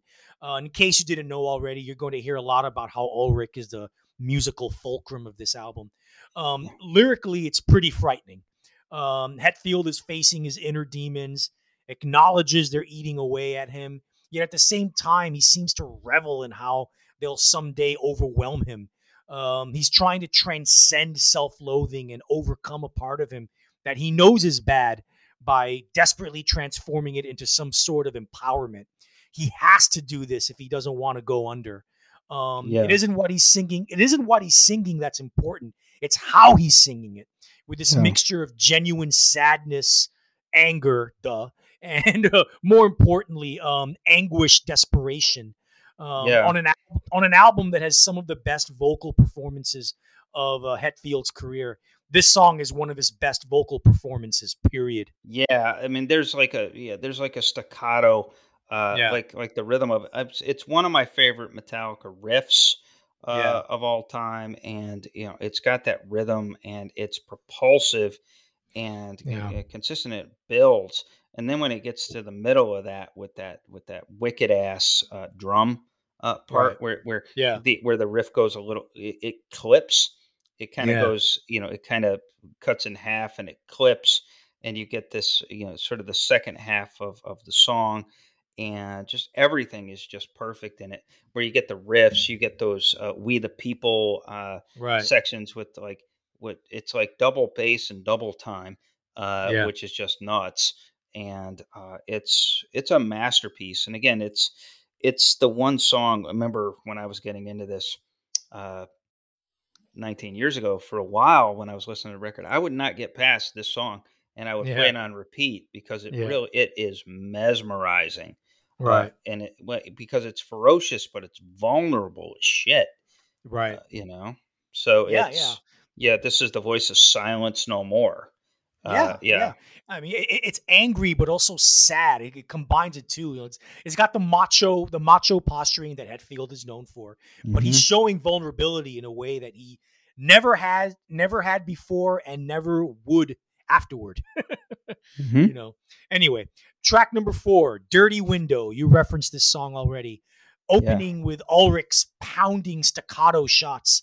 "Dirty Window" opens with the album's gnarliest riff and the one most indebted to hardcore punk. The slow down breaks that are peppered throughout the track only enforce the tension and enhance the speedy parts, if you will. Metallica have always been a band known for the extreme dynamics in their music, and that talent, at least in this curmudgeon's opinion, have in their discography rarely been more apparent than on Dirty Window. Whereas the previous track saw Hetfield trying to make something positive out of his weaknesses, this track sees Hetfield frustrated and willing to give in. Yeah. I'm judge and I'm jury and I'm executioner too. It would be heartbreaking if it didn't rock so viscerally. Yeah. Oh, I know. And this is the song that I think that most reminds us that one of the common influences, at least at the beginning of the band, these guys were huge Misfits fans, Yeah, and so there is a real Misfits to this song, especially, and a couple others in the album. But this one is very Misfits, and I said that opening. It reminds me of there's a couple of songs on and Justice for All that have that same kind of beat yeah, and same kind of tempo, but this is done much better and much dirtier and much nastier. And so it's just the trash can thing is just wonderful. I mean, yeah, it's one of my favorite musical uh, pieces of the entire yeah. record. Yeah. All right, next track. "Invisible Kid." No rest for the weary. Uh, the song blasts out of the gate with this brontosaurus riff straight out of the Mesozoic era. Yep. Yet another 8-minute track that seems to whiz by due to its unrelenting heaviness and subtle, shifty chord changes. The only thing remotely subtle about this album, by the way. Hmm. and then there's the bridge, which comes in at the 4:36 mark with this angular, bizarrely gonzo riff straight out of the post-punk handbook, and the closest Hetfield's vocals have ever come to sexy, albeit dementedly sexy. Yeah. The inner demons in Hetfield's psyche are now given their childhood origins, and while the background of them aren't given, Hetfield paints a perfect picture of the feelings, moods, and the psycho torture that would grow into unsettling and disturbing proportions in adulthood. Great track. Yeah, it took me a while again. This was back in the day. This was the most mocked track on Yeah. this record because of this idea of Hetfield. In a lot of ways, people were thinking that he was speaking psychobabble or gibberish. No, this might actually be the bravest song on the record because Yeah. it actually speaks to the therapy of Right. the neglected inner kid, the kid that needs is stuck in the room and needs to get out and all of that. So it's and yeah, and I love it.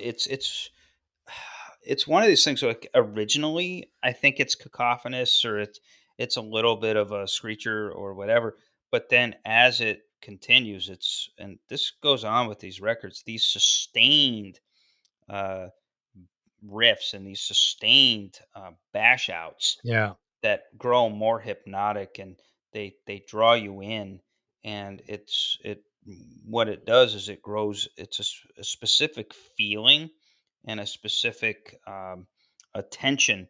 I mean, it really, most of the songs are like this in this record, where they really just sort of can kind of draw you in closer and closer and closer. And so Yeah. that's what I'm saying. It's a great headphones record because, again, this is another one of those songs where the interchange between the rhythm guitar parts is astonishing. Yeah, yeah. Now this is truly one of the standouts, I think, on the album. All right, the next track, number 6, My World. Well, we said Saint Anger is one of the most underrated albums ever made. Not a perfect album. If one wants to argue that the album should have been trimmed and edited a little bit, in my opinion, one could start with this track right here. In an album full of colossal riffs, this song has probably the most stock riff on the album, as Ulrich is fond of saying in the Some Kind of Monster documentary. And to me, the lyrics come across as bratty and childish, as opposed to the emotionally intelligent and visceral power of what precludes them. You know, Yeah, in my opinion. I disagree. It's one of my favorite songs on the record. I think that it's again because of that sort of hypnotic effect and sort of the mood of the record. And then, like I said, my favorite moment on the entire record is the whole you know, I don't even know what the question is, scream, because Yeah, it's like so raw and obviously first or second take. It's a take, it's not edited, and it's just him just completely losing it and screaming it, and you can just feel that. And so, I don't mind that groove. Again, like you said, maybe a stock riff, but I think the groove is there. I think that obviously, Ulrich's playing is there, and again, it's just that moment of just pure raw, uh, don't give a fuck feeling of frustration by Hetfield that makes it. So yeah, it's one of those that we agree with. Don't agree on. yeah. Track 7, "Shoot Me Again." This is, in my opinion, the final track of the two-song lull in the middle of the album. Going beyond a stock riff, this song has what can charitably be called a simplistic, dunderheaded riff. Yeah, Hetfield's sarcastic, redneck inflected voice in the chorus just seems to undermine all the moving and affecting catharsis of the first 5 tracks. All the shots I take, I spit back at you. It just sounds juvenile and spiteful, where before he sounded anguished and pleading. You know? yeah. I mean, I think this one kind of does approach "Don't Tread on Me," Yeah. Hetfield, and Right. this kind of meatheadish, standoffish thing. But at the same time, it kind of does have a cool hook to it. Yeah. So it's not, and it's got that little part in the beginning with the sort of the almost like the whistling guitar thing. And Yeah. so as a bit, if you're going to look at, it's not an album of bits and pieces, but if you want to look at bits and pieces, that's one of the better pieces. Yeah, not a great song. Yeah, and it is a little, yeah, I think that there's a couple of these songs that maybe A&R put them it in their head could be possible Right. singles. Yeah. This feels like one of them, as does Yeah. the next song, which is fucking fantastic, by the way. But the next song was probably, it actually was the third single on the record. But Yeah. Yeah. uh, yeah, and so let's go with Yeah. that. Yeah. Talk about it. Track number 8, "Sweet Amber." Now, here's where the album picks up again. And contrarily enough, with a riff that begins blissfully sweet until the song bursts into this turbocharged fury again. But hey, then again, what's with that perverse sing along melody in the verse, sung in an unusually sweet way? Use what I want to get what you want, and the pre-chorus speaks to Hetfield's ongoing inner conflict with his dark side. And right before that, what is that we hear? Is that a synthesizer line straight out of 1970s Todd Rundgren? Yep. And who said Saint Anger was a one note record? Yeah. Yeah, no, exactly. Yeah, I mean, this is one of the more interesting songs on the record because, like you said, it has that like kind of weird, almost drunken slide Yeah. thing in the beginning, and then yeah, and then all of a sudden it kind of picks up and probably the best chorus bit on this record, and yeah, it's a fun song. It was clearly intended for radio play. Yeah. but it works, and you can tell that they're having a lot of fun cranking it out.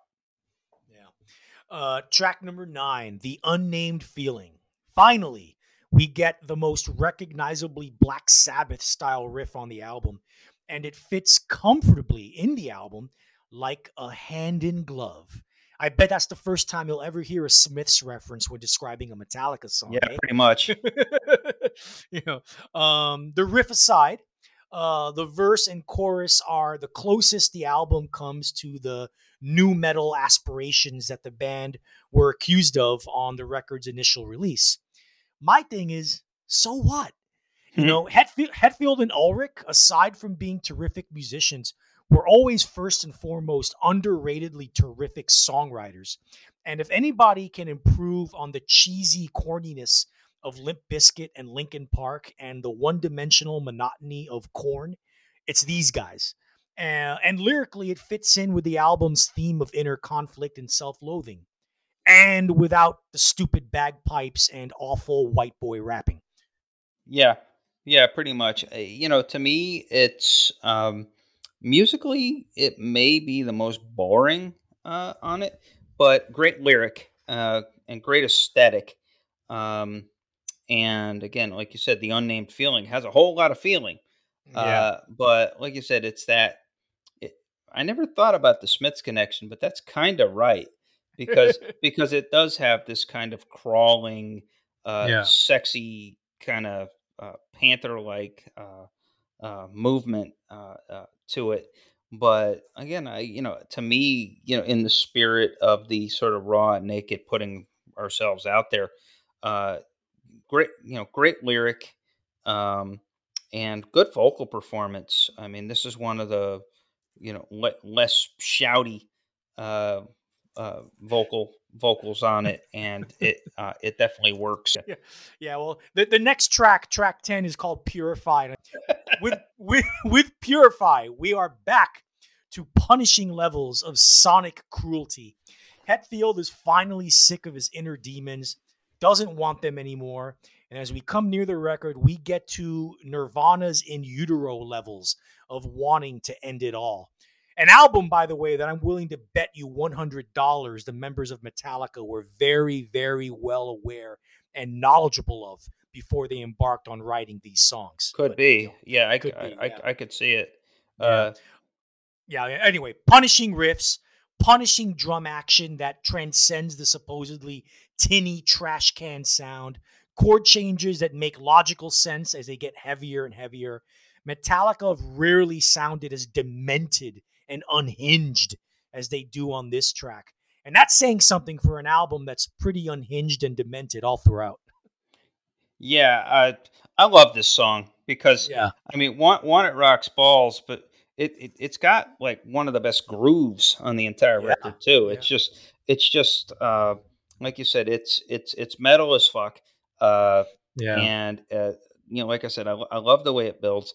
The beginning of it, it's one of I would say one of Ulrich's mightiest fills, Yeah. and it's just kind of like whoa, And Yeah. it's like I said, by this point of record. I should point out that listening to this album in one sitting is an experience, and so by this point, you might find yourself getting a little numbed or a Yeah. little uh, uh, almost tired. It takes work to listen to Yeah. this record because there's so much going on.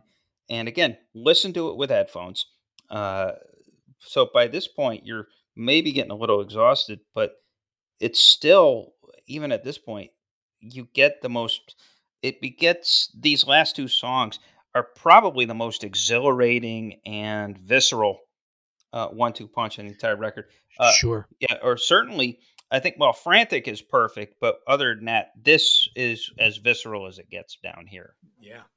I think the visceral levels get pumped up to another level for the next track and the final track, all within my hands. Finally, we get to the coup de grace and one of the most epic and brutal and frankly disturbing closing album songs in rock history. Oh yeah, Ulrich comes in guns blazing with his fierce patented thrash, and Hetfield joins in on a riff borrowed from Thor, the Thunder God, Yep. uh, before settling into an oddly mid-tempo groove with a slightly psychedelicized guitar line. And Yeah. that only sets the stage for the monolithic, all speakers set to 10, all instruments on Hellfire first chorus of God is control, I'll die if I let go. Then the second chorus of Kill All Within My Hands again, as if once isn't enough. Uh, Yeah. the Yeah. slow verse punishing two chorus pattern repeats a couple of more times, never once getting old because you know you're listening to some harrowing personal shit. The Yeah. lyrics: crush all within my hands, squeeze all within my hands, choke all within my hands again. This Yeah. is a man desperate to end it all, and not even Kurt Cobain, with all his sarcasm, sounded this intent. Yeah. Yeah. The song seems to end. The song seems to end at the 7:30 mark, but actually extends into a coda with Hetfield barking "kill, kill, kill, kill" over and over again, with Yeah. increasing levels of desperation and dementia. His voice fucking cracking at a high Yeah. pitch at the strain. It's hard to find a rock vocal performance so, again, visceral and affecting, and yet painful and disturbing. Yeah. Thankfully, in a way, it all ends as it only can, with dissonant guitar noise and Hetfield punctuating it all with what is seemingly his least frenetic and angry drum hits on the record. It's a climactic end to one of the most powerful depictions of mental anguish and depression ever recorded on a rock album. Yeah, all within my hands, like you said. It to me, it's not a death or a suicide in the physical sense. Right, right. It's a spiritual death. Yeah, In rehab, it's the old extract it and lift it up to God, or yeah, give it up to the right. celestial Yeah, beings. And so I yeah, think this is what I've always interpreted him doing. It's like it's all within yeah, my hands again. And so this time it's like I want it to die. I want those demons, and I want that place from the alcoholism and the rage came from. And yeah, oh, that coda is just, oh my goodness. I mean, it's yeah, just stunning. And depending on the mood I'm in, and depending, it just happened now. It's just jaw dropping, and it just, oh, it leaves you with a chill, and it's just. yeah, I mean, I can relate to it too, because like who hasn't been in that kind of, like you said, almost desperate, unhinged, almost like psychotic break state. right. It's astonishing. And again, it's like great. The interplay between the drums and the riffs, and the two, like the double guitar, rhythm guitar thing goes on there. So we sort of named it there. And it's a 75. I would say this: it's hard to get through it all in the 75-minute one sit down, but it's Right. essential because it's a unified body of work. Um, Right. you can't say that about the Black Album. You can't say that about Injustice for All. You can say that about Saint Anger. Yeah. It's meant to be consumed as a singular statement, even though it's pulverizing, even though it might end up numbing your mind a little bit. It can be exhausting because it's fucking relentless, Yeah. but you have to listen to it in one sitting. And so uh, begins astonishingly, ends astonishingly, and lots of amazing stuff in between. Yeah. Listen, if this album had come out then, now, whatever, replace the name Metallica with any other band's name, and say this is their debut album, it would have been hailed as a classic. Hmm. Yeah, pretty you know. much. You know. Yeah, and I think you're right. I mean, I think the derision it got was from this notion of the Metallica fanboy thing of, oh, what are they going to do next? And they're still the big band, and And then obviously the Napster thing came out. I said, "Oh, okay. So what bullshit are we going to get again?" I mean, are they? There was all these rumors that they were going back to their thrash roots and what that was going to sound like. And then this came out, and I think that there was a lack of imagination at that point, and everybody was like, "What the fuck is this shit?" Yeah. And they didn't really have the open minds, which I think is why it took. Even my take at the time was it was a brave album, and it was a laudable album because the shit is metal. I mean, you Yeah. can't say it. It's not as immediately as accessible. Like nobody in their right minds is going to say it's better than Master of Puppets. Right. But so what? On its own, it's a pretty fabulous fucking record. You Yeah, know? no, it's like I said, it's personally my third favorite Metallica album. Yeah, and I would say it's my fourth favorite. But hey, top five considering everything else that they have, ain't Yeah. bad. Ain't bad. You know? Yeah. Yeah, Oh, and the last thing I want to say about this record, man, is it good to listen to when you're running on a treadmill. It is yeah, awesome, relentless. That's what you want when you're running on a treadmill, something that gets you going. Woo! yeah, Boy. yeah, boy, yeah. It's a workout record, although I would argue that Ride the Lightning is better for the treadmill because I mean, because like the middle, like that when Ride the Lightning, the song goes absolutely fucking ridiculous. Yeah, Yeah. man, do you want to start running like 100 miles an hour in a treadmill? So anyway, Metallica can sell a shitload of treadmills, and we just proved it.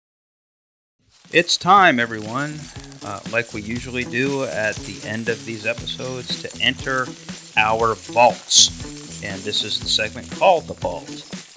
Here, Arturo and I, as you can suggest here from the coins, we go deep into our treasure trucks and we find old albums that we love and have aged well, and that we recommend. And since we've been talking about what we feel is one of the most underrated heavy metal albums of all time, what the hell? We're going to talk about underrated heavy metal albums. And so, Arturo, uh, you're up first, and you have a really interesting one to say the least to kick us off with. Yes, I do. Okay, for those of you curmudgeonly listeners who are a little too young to know, Motorhead were one of the most consistent brands in heavy metal. For roughly a 30-year period, the late 1970s through the late noughties, the band was a touring and recording machine. They had 21 studio albums, 15, yes, 15 live albums, 5 EPs, and a touring schedule that rivaled the Grateful Dead. Now, in fact, the Dead comparison is rather apt because no, Motorhead were not a noodly jam band, but they had a fierce, loyal fan base that traveled around to see them. They were also one of the few metal bands, if not the only metal band, who were accepted by punk rock bands.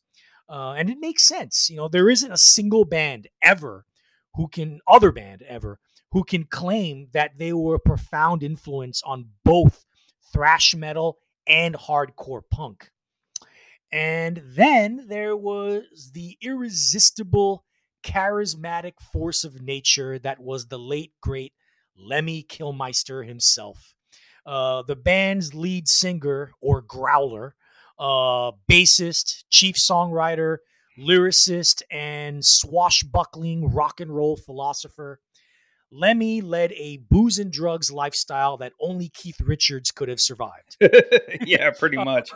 The fact that Lemmy lived until the age of 70 is actually quite remarkable.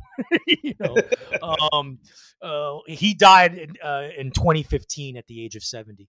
What separated Lemmy from most songwriters in the world of heavy metal was the fact that there was a worldly wit and a humor to his lyrics. He also had little time for the sci-fi, fantasy, swords and sorcery bullshit that captivated so many cheesy metalheads. See Iron Maiden. Well, Ronnie James Dio. Dio. His songs were more grounded and rooted in real life issues, usually targeting the three things that he hated most in the world: organized religion, politics, and war. Lemmy was no meat headed metal guy. He was a, a really smart, sharp dude. But anyway, back to the band's music. The band's commercial peak, and arguably their creative peak as well, was their 1980 masterpiece, Ace of Spades. By 1986, though, while the band still maintained a hardcore cult following, the what followed, or the following years, and what they didn't quite translate to mainstream success. Remember, this was the era of truly awful glam and hair metal. They spent most of the 1980s on independent labels like Bronze Records and later on GWR Records, both British indie labels specializing in metal. Orgasmatron came out on the latter, GWR Records.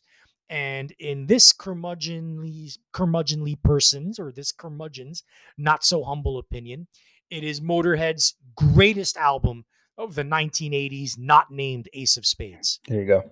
Now, Lemmy himself criticized the album for years after its release, specifically for the way it was mixed.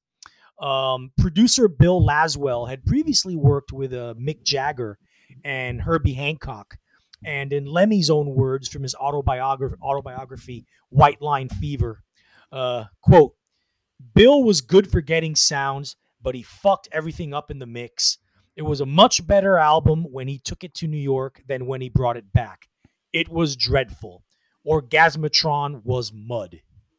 Now, while it is true that the production quality is a bit on the flat side, with several songs sounding a bit thin and compressed, two things have to be considered when evaluating this album. First, this was the 1980s. Thin, flat, compressed, bass lacking sounds was kind of the prevalent sound of the day for a lot of rock music. And as a metal album coming out on a small indie label, one shouldn't have expected a Queen style bombastic production. Second, the songs themselves are some of the best the band ever produced. This is the first album that they employed two guitarists. They were previously a trio, and really shows in the full muscular feel of the tracks. Guitarist Phil Campbell himself in the documentary The Guts and the Glory said it. Quote, I think the production let us down on Orgasmatron. The songs were really good. We put a lot of effort into the songs. Hell yeah, they did. Yeah. Not even Laswell's supposedly muddy mix can dilute the impact of Claw, one of the most savage iterations of Motorhead's nasty kick drum driven speed metal. It even has a rarity in Motorhead's discography, with Lemmy screaming in a high level pitch rather than his usual, guttural howl. The breakneck rocker right in with the driver is what some would consider Motorhead's attempt at hardcore punk. But in fact, if anyone knows their rock music history, it's hardcore punk that attempted to be Motorhead. Yeah. With Lemmy and his band doing this style, they are accentuating how much of a fundamental influence Motorhead was on the hardcore scene. Musically speaking, that is, not so much in the musically speaking, not so much in the booze and drugs lifestyle sense, because hardcore punk is skewed that. And then there's Mean Machine, which roars with an intensity and power that not even Motorhead themselves matched all that often. Motorhead have always been accused of putting out the same album over and over again, much like AC/DC. But that's not totally, frankly, okay, I'll admit that's not totally untrue. however, however, there are some individual albums where the band raised their game both musically and compositionally, crafting and producing songs much stronger, sharper, more direct, and more melodic than their usual fare. And Orgasmatron is one of those albums. Check it out. Yeah. Orgasmatran, I would say is, uh, it's certainly more metal than punk. It's definitely a testament. It's a product of its era, like you said. The mix, it sounds like a lot of those other it sounds very LA in its mix, but Yeah. let's just put it this way: it's the band that all those LA bands really wish they could Yeah. be. Yeah. They can't touch the craftsmanship Right. of the record, and like you Yeah. said, there's just some killer shit all the way through it. I mean, I love Built for Speed Yeah. personally, but that whole middle of the record, Claw, Mean Machine, Built for Speed, Riding with the Driver. Geez, what was the Yeah. theme there? Is is just fabulous. And again, it's almost like again, Motley Crue uh arguably may have been influenced by Motorhead, and you could see that maybe Nikki Sixx was trying to approach this, but nope. Yeah. Yeah. Couldn't do it. And like you said, Lemmy is one of the great rock stars of all time, and he's in good rock star form here. I hadn't heard this record in years, but before this, and it's worth noting that the current release has a second disc of live cuts. Mm. The live version of Ace of Spades on disc two, the equivalent of disc two, is fucking awesome. Wow. It's a BBC taping, and that's most of this comes from the same BBC Live taping. And then there's also an alternate version of Claw in there, which is fun. Not quite Yeah. as good, but at least it's fun. It's worth checking out. So, yeah, and well, it also cracks me up that Motorhead was like the least cliche band in the world, but they still managed to have a track on here called Doctor Rock, which Yeah. which is much better than 90% of the Doctor Rocks that existed out there. So uh, yeah, good call bringing this one out of the vault, dude. Lemmy is always worth celebrating, and but like I said, this is probably them at their most metal, and Yeah. that's kind of why I like it. So okay, All right. so now from Speaking of really, really metal. yeah, so we go from sort of the orthodox '80s metal uh, and punk hybrid to metal gymnastics, Yeah. as I'll call it. We're going to be talking about Mastodon's 2004 masterwork Leviathan, uh, and really kind of an interesting. Uh, it's a weird record fundamentally, but it works because these guys are so freaking good and were so freaking locked in. This is at the beginning of their career, so let's explain this and get into it. White Whale, Holy Grail. Gee, what's this album about? Now, yep, that chorus to opening song "Blood and Thunder" tells us that Leviathan is an album in which a prog metal band from Atlanta, of all places, adapts Melville's Moby Dick, of all things, as a thrash metal banger, and they succeed tremendously.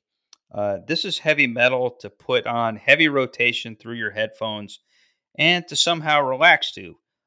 Strangely, I somehow feel better every time I listen to this record. Now, Leviathan was Mastodon's second album following a 2002 debut, and it propelled them to the status of the metal band you could name drop at a loft party in Brooklyn, which was an actual thing when I moved back to New York during the mid aughts. As Samuel L. Jackson proclaimed in the third act of Pulp Fiction, this is some gourmet shit.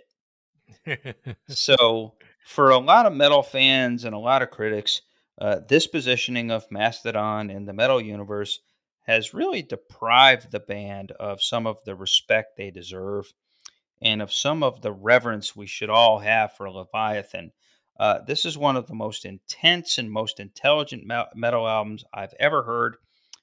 Despite its relatively high profile, it remains very, very underrated.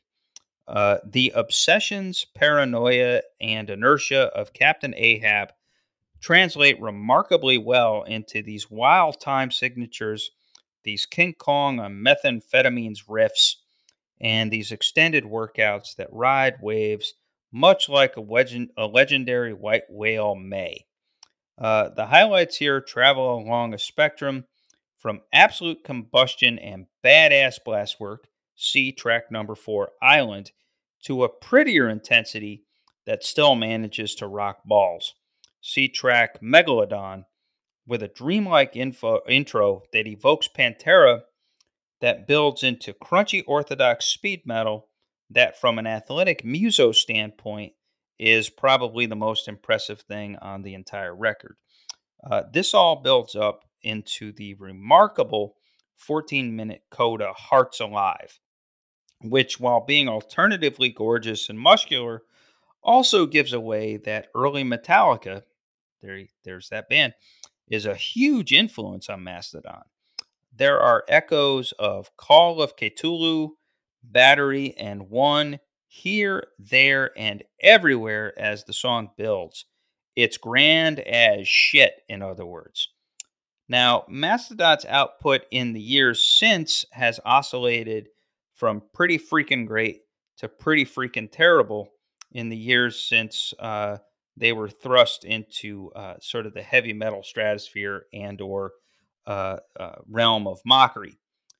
Me personally, I am a fan of 2011's The Hunter. Seek that one out after you consume and learn to adore Leviathan. Now, on the other hand, I am not a fan of their most recent record, last October's Borefest Hushed and Grim, in which the gnarly growl of Leviathan has been lifted for an annoying combo of Bruce Dickinson and Bob Dylan impressions, and the music is a plastering of various metal cliches, most of which have echo and reverb. Yeah. Now, I figure Mastodon has earned the right to be misguided and decadent in this stage, however.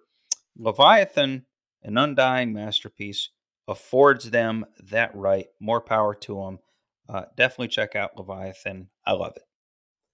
Yeah, Mastodon to me, they're one of the great tragedies in heavy metal for the fact that those first two albums, Remission from 2002 and Leviathan from 2004, are two of the greatest heavy metal records ever made.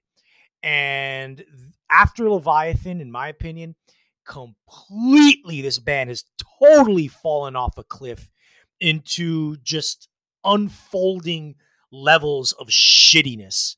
I can over like after Leviathan, they've put out six more albums. 2006 Blood Mountain, 2009 Crack the Sky, 2011's The Hunter, the one that you like. 2014 Once More Around the Sun, 2017 Emperor of Sand, 2021 Hushed and Grim. That's six albums. I can count only six good songs on those six albums total. Yeah, It is, and probably all on the Hunter. yeah. Yeah, And here's the thing: they've, I don't want to say sold out, but they've completely, with each successive album, they completely streamlined their sound for corporate rock radio to the point where they've completely taken the guts out of their music and out of what made them unique and special. And yeah, now there's very little that separates them from Chris Jericho's Fozzy band. I yeah. mean, they're that bad now. Yeah, pretty much. Like this last record, again, things have gotten airier, they've gotten poppier, they've gotten more self conscious. They decided to actually sing. One of the great Yeah. things about Leviathan is it has that growl. Uh, I mean, look, it's in terms of aesthetic, in terms of theme, in terms of intensity, and in terms of, again, kind of the whole idea of Captain Ahab being out of his fucking mind. Uh, Yeah. it captures that. I mean, it's a thrash metal album that uh, honors Moby Dick wonderfully. Uh, Yeah. that should not be a thing, but these guys Right. pulled it off, and so it's.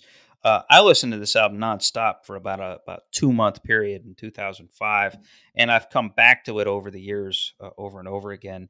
For what it's worth, folks, there's lots of live stuff you can find on YouTube of them playing Yeah. songs from this record, and Right. they were a fucking awesome live band, and I'm assuming they probably still are, but they Right. just blasted, and they're just really tight. So Yeah. I'll give it to them. I mean, look, if Mastodon ever comes through Houston, and I actually pay attention to the concert schedule, which I haven't done in years, I would go see them. You know, Yeah, I mean, as long as they keep it to as long as I'm willing to accept it if like 80% of the show is Remission and Leviathan. well, yeah. Just play songs from those two albums because everything else is a piece of shit. It really is. Well, I mean, well, hey, look, you go to a metal show live, you want to get blown out of the building. I mean, they would at least accomplish that, you know. Yeah, They I mean, they have a lot of talent, but like you said, I think they lost their focus, and I think we're content to ride their reputation that they got from Mastodon. yeah, right. Like I said, they became a cocktail party. They became cocktail party metal. It's like it became Yeah, acceptable to talk about like prog metal you're right. at parties with the intelligentsia, which is Right. really kind of bizarre. But be that as it may, definitely check out. Yeah, it almost sounds like a Japanese monster movie. Orgasmatron and Leviathan. It's huge, you know. Yeah. All right, folks. We have now come to the end. We hope you have enjoyed our defense of Saint Anger and our recommendations, or hope you will enjoy those recommendations. For our next episode, we're taking the underrated theme and expanding on it. This episode is an underrated album, Metallica Saint Anger. Our previous episode were the underrated discography of Richard and Linda Thompson. Well, Richard and Linda Thompson started in the 1970s. So we're going to take the underrated theme and expand it and extrapolate it to the entire decade. So we're going back to a countdown format. Chris and I will count down the 10 most underrated albums of the 1970s. And we assure you it will not include Dark Side of the Moon. Yeah, and as a reminder, folks, you can always reach us at curmudgeonrock@gmail.com. And we implore you to join the Curmudgeonly community, which has been a lot of fun and is getting really good engagement. And it really kind of brings what we're doing here for life, and it extends our mission. Like we say, this is your podcast and your perspective, and we are your advocates. So tune in 2 weeks, and we'll be there for you as we always are. So, you've probably heard a lot in the past few days about Spotify, Neil Young, Joni Mitchell, Joe Rogan, vaccine information, and about what and how and where you should stream your music. Just curious, where do you come down on all of this? Me personally, I just want all my Neil albums back as part of my paid Spotify subscription. But where do you stand? Reach out to us at curmudgeonrock@gmail.com and tell us how you really feel. Thank you for listening, everyone, and we will talk to you on the next episode.